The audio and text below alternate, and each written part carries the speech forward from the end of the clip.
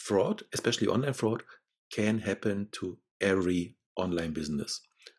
One and the same customer is quickly starting to increase the order volume, then this could be an indication that it's a fraudulent case. Another fraud, which is quite common, is the so-called friendly fraud.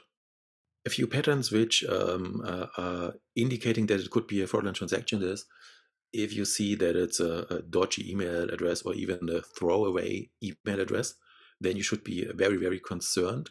But also if you see that basically the invoicing address and the delivery address are completely different, and in worst case, even to a different country, then all your alert bells should ring.